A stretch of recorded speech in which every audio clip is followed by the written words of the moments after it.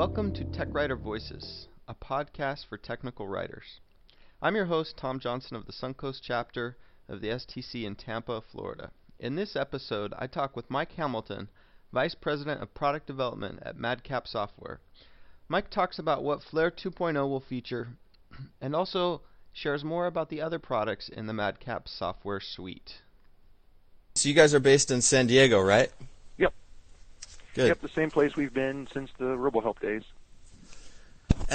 Can you tell me maybe, I've got a bunch of questions here, and I sent these to you previously, right? Okay. And the first question I had for you is why you decided to start up Madcap Flare. Actually, that's a great question. To kind of set that up, it wasn't our decision or my decision as the product manager to end of life RoboHelp. So that was kind of the beginning point. When we drove RoboHelp forward in the eHelp days, we had this long roadmap that was going out into the future, at least 3 versions.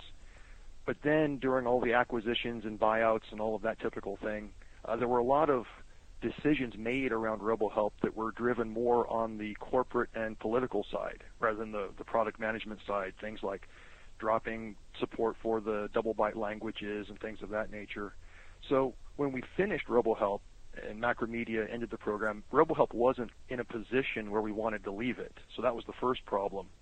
The second problem was, for those of us who came from the old Blue Sky software / eHelp days, this community is kind of our community. We've never focused on, other places, other things. And so it wasn't that big of a stretch for us to get back together and come up with the idea of, this is an important community. This is almost a golden opportunity. I mean, it was the old cloud with the silver lining. The cloud was, holy smokes, how do we start from scratch? But the silver lining was, oh, hey, we get to start from scratch.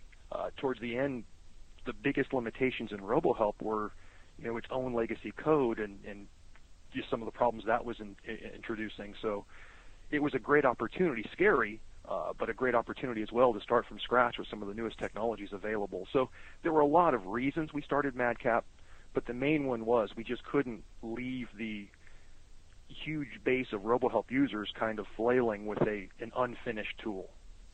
Mm-hmm. Now you're going to be releasing Flare 2.0, is that right? Yes. Can you tell me a little bit about what it will feature? Oh, we sure can. It's going to be coming out in limited distribution actually next week, the last week in September. We're going to be shipping out to our platinum level customers with wide distribution following probably the first week in October. So it's right around the corner. As far as some of the things that are going to be in version 2, one of the biggest ones is the FrameMaker support. We're not just going for a simple MIF file import like some of the other tools in the industry, and like RoboHelp had. We're really trying to do much tighter integration with FrameMaker for those folks who choose to use that tool. We're going to have direct support for importing the .fm and book files if FrameMaker and Flare are on the same system. We're also adding support for some of the FrameMaker specific technologies, things like auto numbering for better compatibility. But then something else I don't think anybody has attempted yet, we're adding the ability to go back out to a .fm format as part of our printed documentation solution. We've always been able to do the output to Microsoft Word, but we're also adding the output to just a .fm format as well as the new PDF format in version 2. So FrameMaker's big for version 2. Probably the second biggest thing in version 2 is expanding the language support, which, as I mentioned with RoboHelp, having dropped off the double byte languages has become a big limitation in that area. But rather than just adding the double byte languages, we wanted to expand beyond that. So version 2 of Flare will be fully double byte enabled, fully Unicode enabled. So we will be able to support just about any Unicode language out there, with the exception being we still have some work to do on the right to left languages, things like Hebrew. But that is still on the roadmap. But it won't be like RoboHelp, where if you want to do Chinese, you have to buy the Chinese edition of RoboHelp. If you want to do Japanese, you have to buy with Flare, it's just one copy of Flare. And if you need to do English, German, French, Russian, Chinese, and Japanese, it's still just one copy of Flare. So that's probably the second biggest thing is the language support. We're also adding some new tools that will be coming out over the next few months. And so we're pre-building into version 2 the direct integration with our screen capture tool that's coming out and our software tutorial and movie tool that's coming out. So those would actually be grayed out in the interface unless you install those tools. But those hooks are already pre-built into version 2, so that's an important thing for us. We're also adding support for doing more global changes, a full-on global file listing interface now, so you can do, for example, style sheet changes on thousands of topics at the same time. So that's something new for version 2. And then one of the coolest things I think we're adding for version 2 is a technology we call Easy Sync. You got to love the marketing folks. What this does is we can import Microsoft Word documents, FrameMaker documents, and we wanted to be true to the old RoboHelp workflow, where it's basically a one-shot import, and then your source file is considered to be the file in the help project, and you would continue editing it and working on it from there. But we've also heard from a lot of companies that, you know what, if I'm bringing in a FrameMaker file or a Word file, I still want that to be my source file. I want to continue editing externally. So we've added this Easy Sync capability. So when you import one of those files, if you put a check mark in the Easy Sync box, then Flare will remember where that source file came from, its location. And every time you go to generate an output, build a help format or a printed manual, it will then go back, re-reference that source file. If there have been any edits or updates, those will be re-imported, incorporated, and then part of the output. So it's a way to do the RoboHelp style import as a one-shot, or a broader, I'm just using Flare as an output transform to get my outputs, but the Word file or the FrameMaker file is my source file. It's really kind of getting two workflows in one tool now. Some smaller things, support for a character library, a symbol library, just to make it easier to add, monetary symbols or scientific symbols, things of that nature. Improve support for using font families and font sets, better color picker, and then some improvements on things like our outputs. We've drastically improved the speed of web help searches, web help indexes, especially in merged projects, things of that nature. So a lot has gone into the version 2 that's coming out. I know you have 4 products in your MadCap suite: Blaze, Mimic, Flare, of course, and what was the other one? Right now, Flare is first. Yeah. Capture is going to be coming out shortly thereafter. Later in the year will be Mimic for doing the tutorials and movies, and then early next year will be Blaze. Can you talk a little bit about how these 4 products integrate and work together? Sure. We have Flare, of course, which is the kind of the flagship, the help authoring suite. The next one to come out will be Capture. That's going to be our screen capture tool, and I'm sure a lot of your listeners are thinking, what does the industry need a new screen capture tool for? Well, the thing that we're looking at is there are a lot of capture tools that focus exclusively on the image itself. What we're trying to focus on is more of the underlying workflow, where we expect that you'll take a screenshot early on in the documentation process. Then the developers may change 2 or 3 things in the interface, which means you're going to have to retake that screenshot at some point. So what we're trying to do with our capture tool is minimize the amount of work it is to take that second capture. Some ways we're trying to resolve that is when you annotate one of our captures with text callouts, arrows, highlights, text bubbles, we're using a layering technology. So you're not actually putting those on the source screen capture itself. What that facilitates is in the future, you can go retake that screen capture, and it just swaps out the bitmap image that was captured underneath, the text bubbles, the callouts, the highlights. So you don't have to remanipulate any of that data. The other thing we're doing is storing additional metadata when we take the original capture. So we know what size the original application was sized at, what region over the application. The idea of making it easier to align the new capture with any manipulations you've done on top of it. And it's directly integrated. It can be used as a standalone tool, but if you have Flare and Capture on the same system, then it's going to be called directly from inside the Flare interface. You can call up its editor, call up a new screen capture, so some tight integration there as well. Now, the way Mimic integrates, it will be coming out more towards the Christmas time frame or end of the year time frame. It will share the library elements you may have created in the capture tool. We thought this was important for consistency.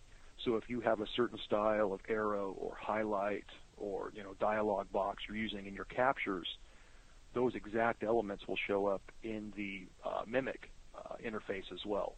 So you have a way of having a consistent look and feel between your still captures and your animated captures, and it's going to have the same tight integration with the Flare interface as well. Now, the one that's a little bit different is the Blaze product coming out next year.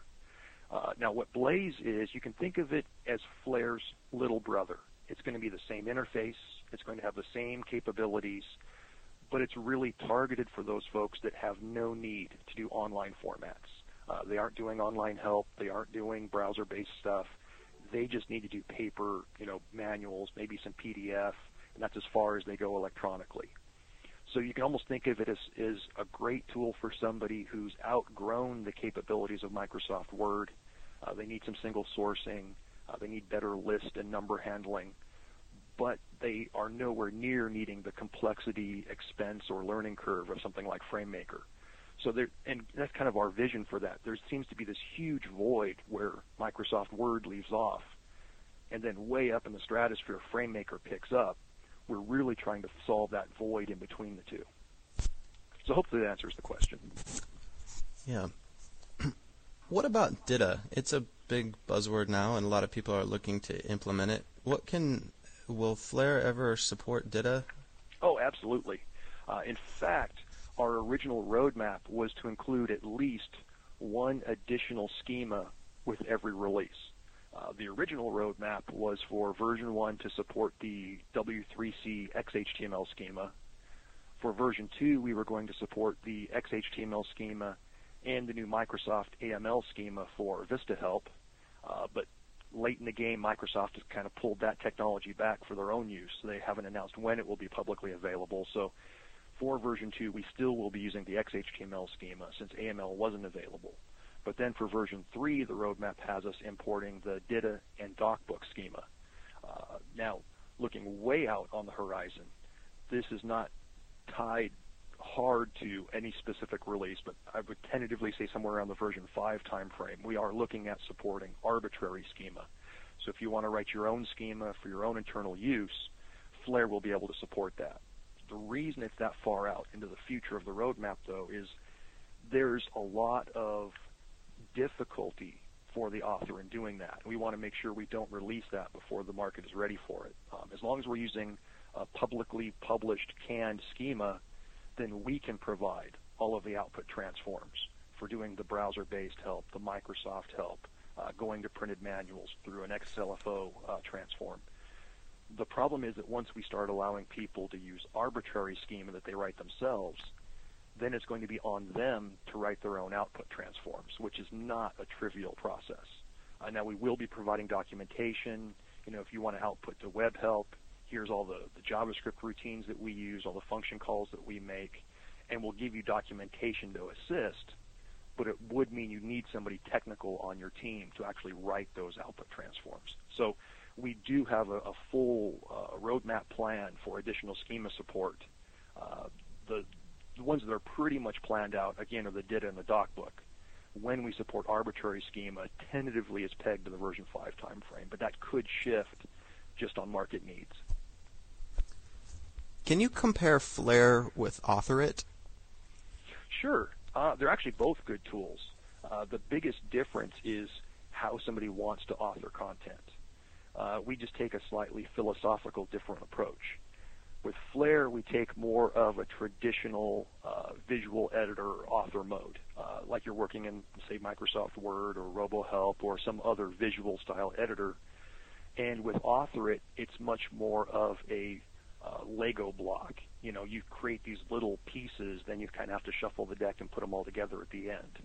But where the philosophical difference comes in is we do support a reusable content library, something we call snippets. But our assumption is that for most people, 80% of their content will be common even if they're single sourcing. But it's that 20%, that critical difference information that you need to be able to annotate, mark, use conditionals, use snippets, things of that nature. The author-it model assumes that everything is reusable content. So you actually have to go through a little bit more work up front, compartmentalizing and chunking all these little data pieces. In the end of the day, they'll both get you to the same place. If you tend to think more object-oriented, more like a programmer, then author-it could be a good solution. If you tend to think more like a traditional technical writer, author using a visual editor, then Flare could be a better solution.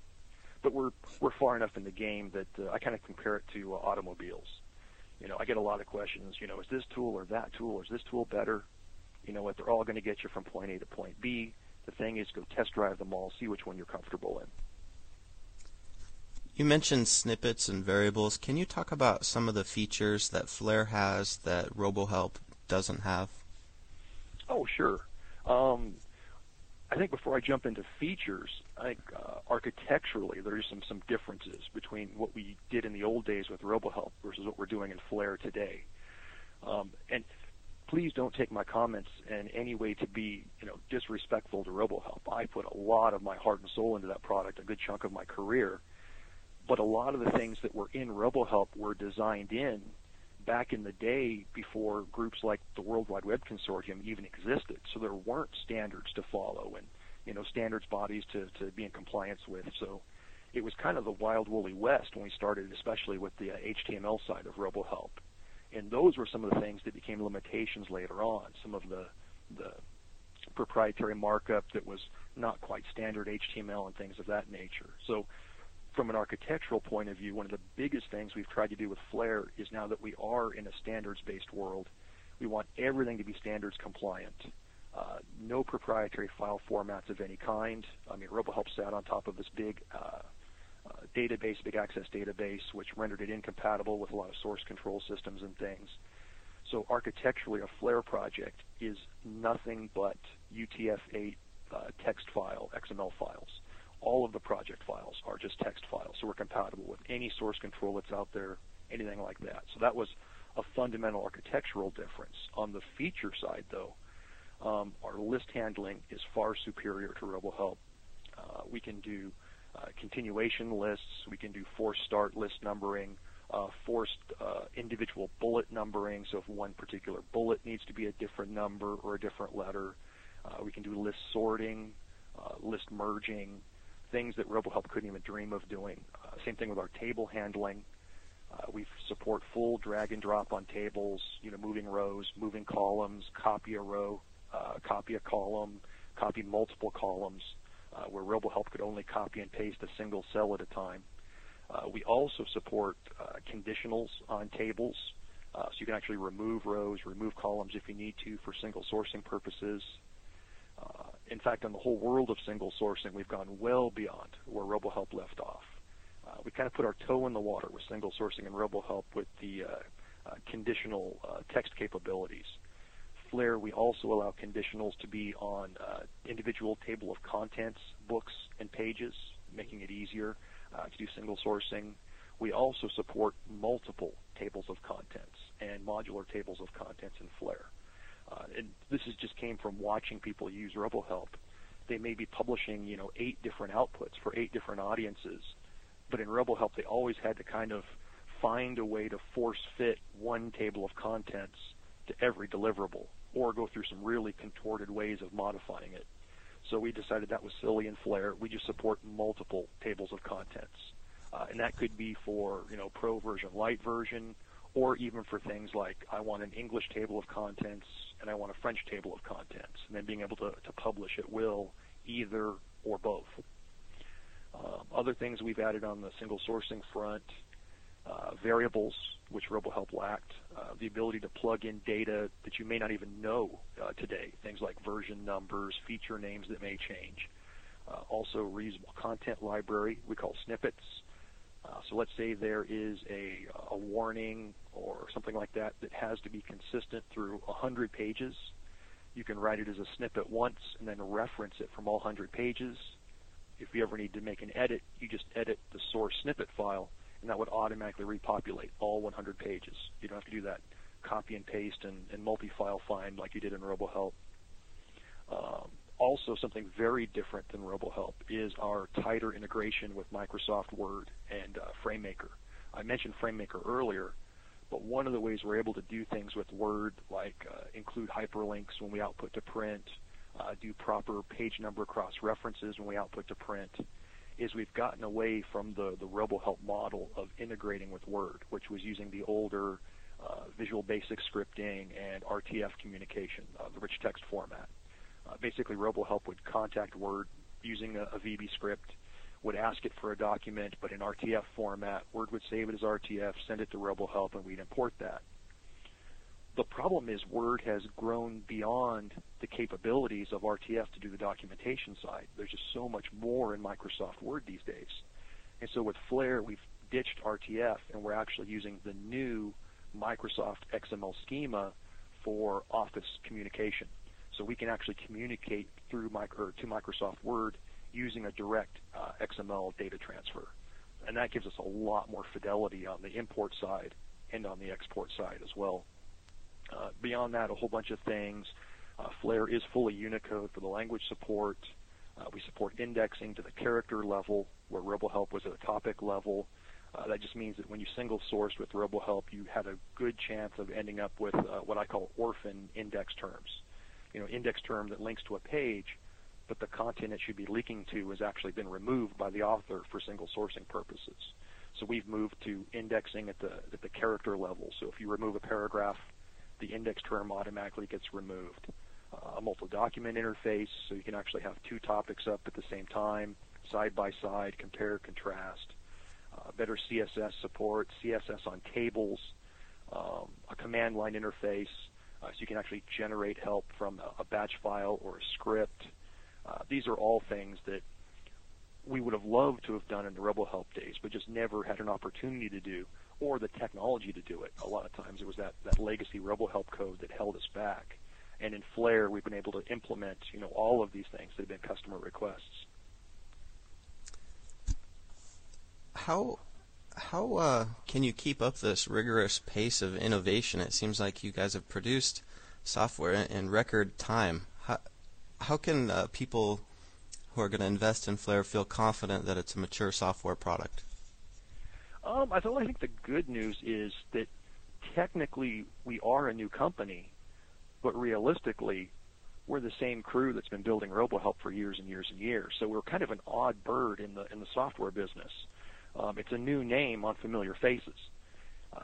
Now, one of the things that kind of throws people is they look at the fact that version 1 came out less than a year after Macromedia shut down the RoboHelp program. And they're thinking, my golly, how did you guys do that in a year? Well, we actually had a little bit of a head start. I don't want to bore you with the whole history, but there were actually 2 of the RoboHelp team layoffs in the Macromedia days. And Bjorn Backlund, who is an absolute genius coder, he's our CTO now at Madcap Software, he actually wrote RoboHelp for FrameMaker, and he was one of the key architects for the actual author of the editor that is currently in RoboHelp. Well, he actually got laid off 6 months earlier than the final layoff, and he had started working on an XML editor once he had left the company. Now, I wasn't aware of this until the final layoff, and we kind of had a final soiree get-together, go cry on each other's shoulder kind of thing, and I heard through the grapevine, it's like, oh, yeah, you got to go talk to Bjorn. He's got something he's working on. So I contacted Bjorn and found out that he was already, 6 months into development on a visual XML editor. And so we started talking. It's like, could we turn this into the next help authoring tool? And so it really was about 18 months in development, but about a year of that was under the Madcap banner. So we did have a bit of a head start. It wasn't quite the quick turnaround people thought it was, or how it may have looked from the outside. As far as keeping the pace up, we do have an aggressive schedule for the first 3 to 4 releases. But that's only because there's so much that we'd like to overcome. The last version of RoboHelp was 3 years ago. That's a huge amount of time in the software world. So we're trying to kind of compensate for all the things we would have been doing in all those RoboHelp releases over that time. But once we get to version 5 or so, maybe version 4, you will see the turn cycle slowing down quite a bit to more of maybe a 12 to 14 month cycle to put us more in line with even our customers' release cycles.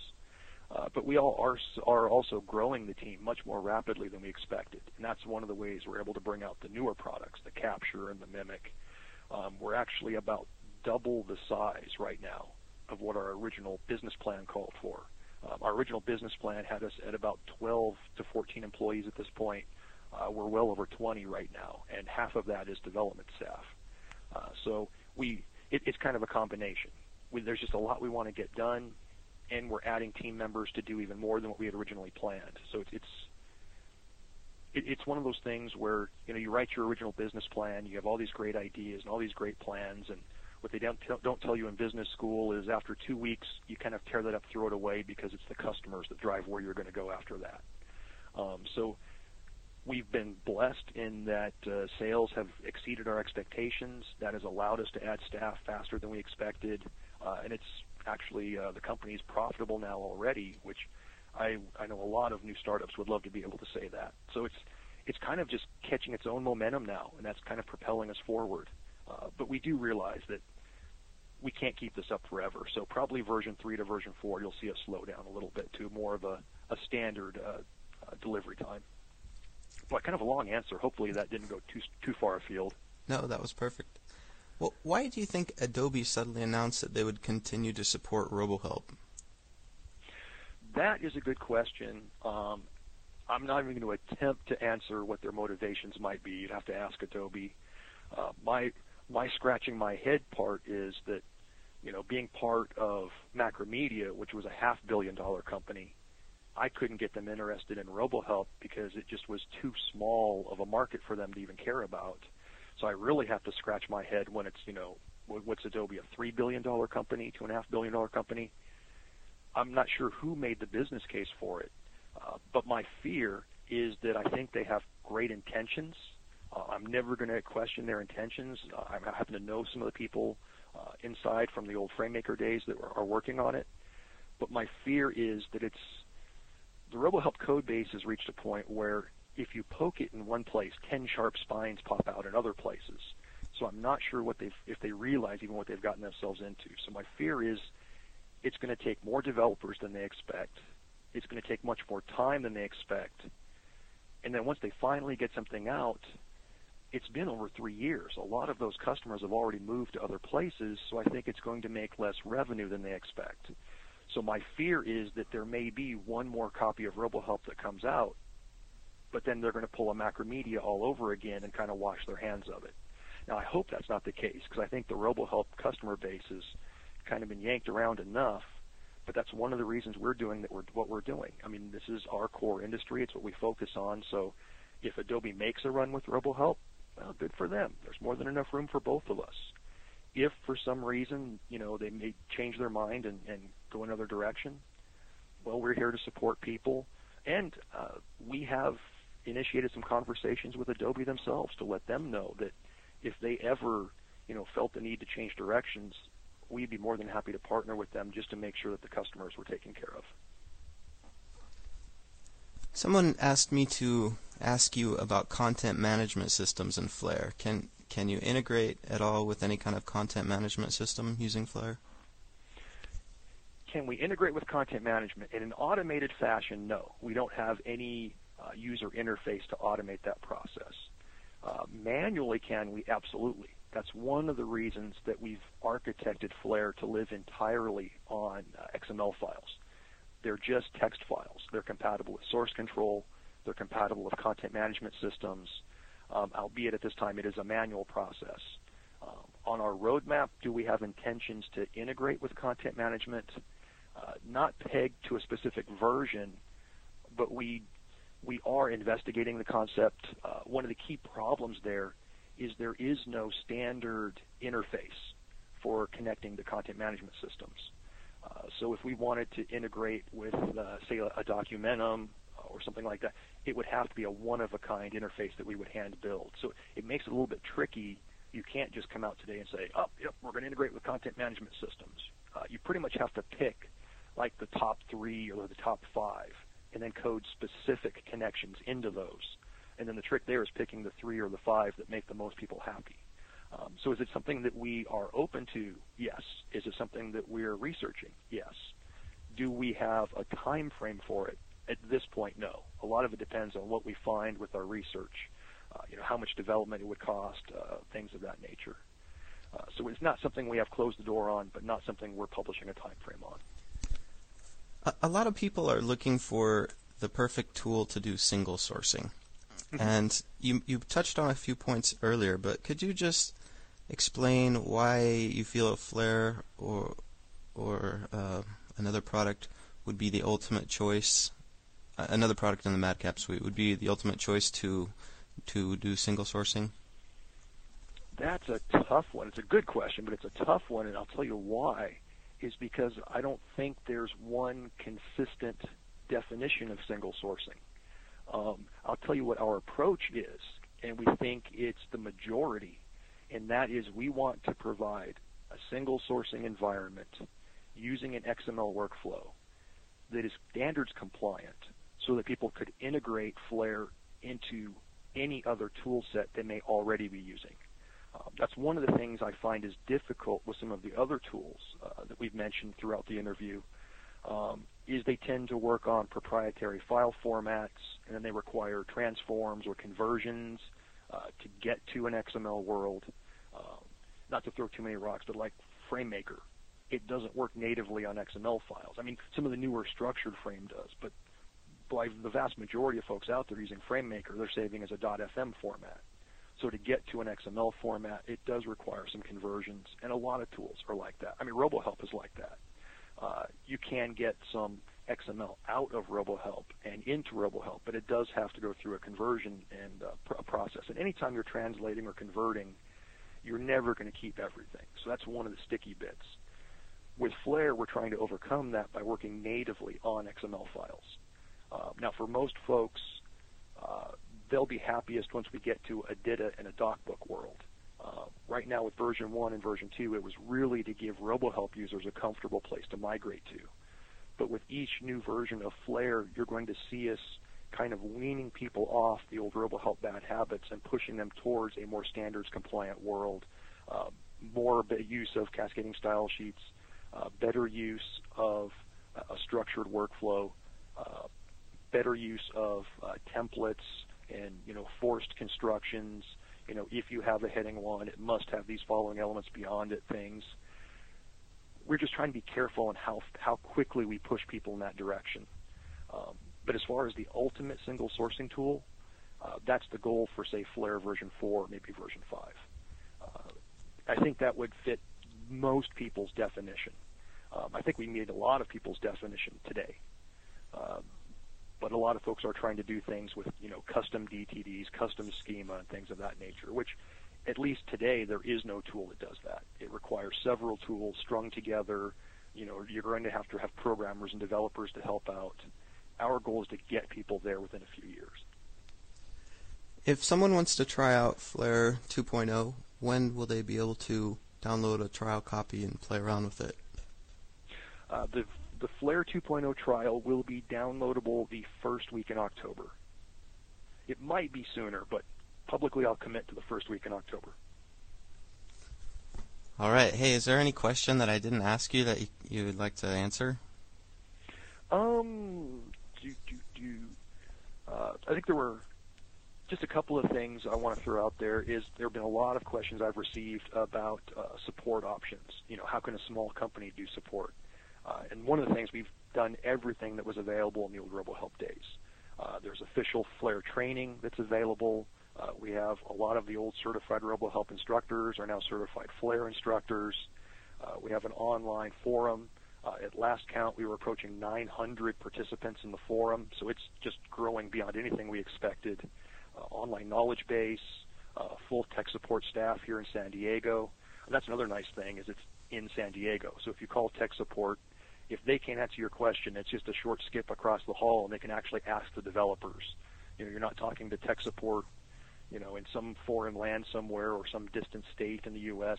No, if they have questions, they can go right across and ask the developers.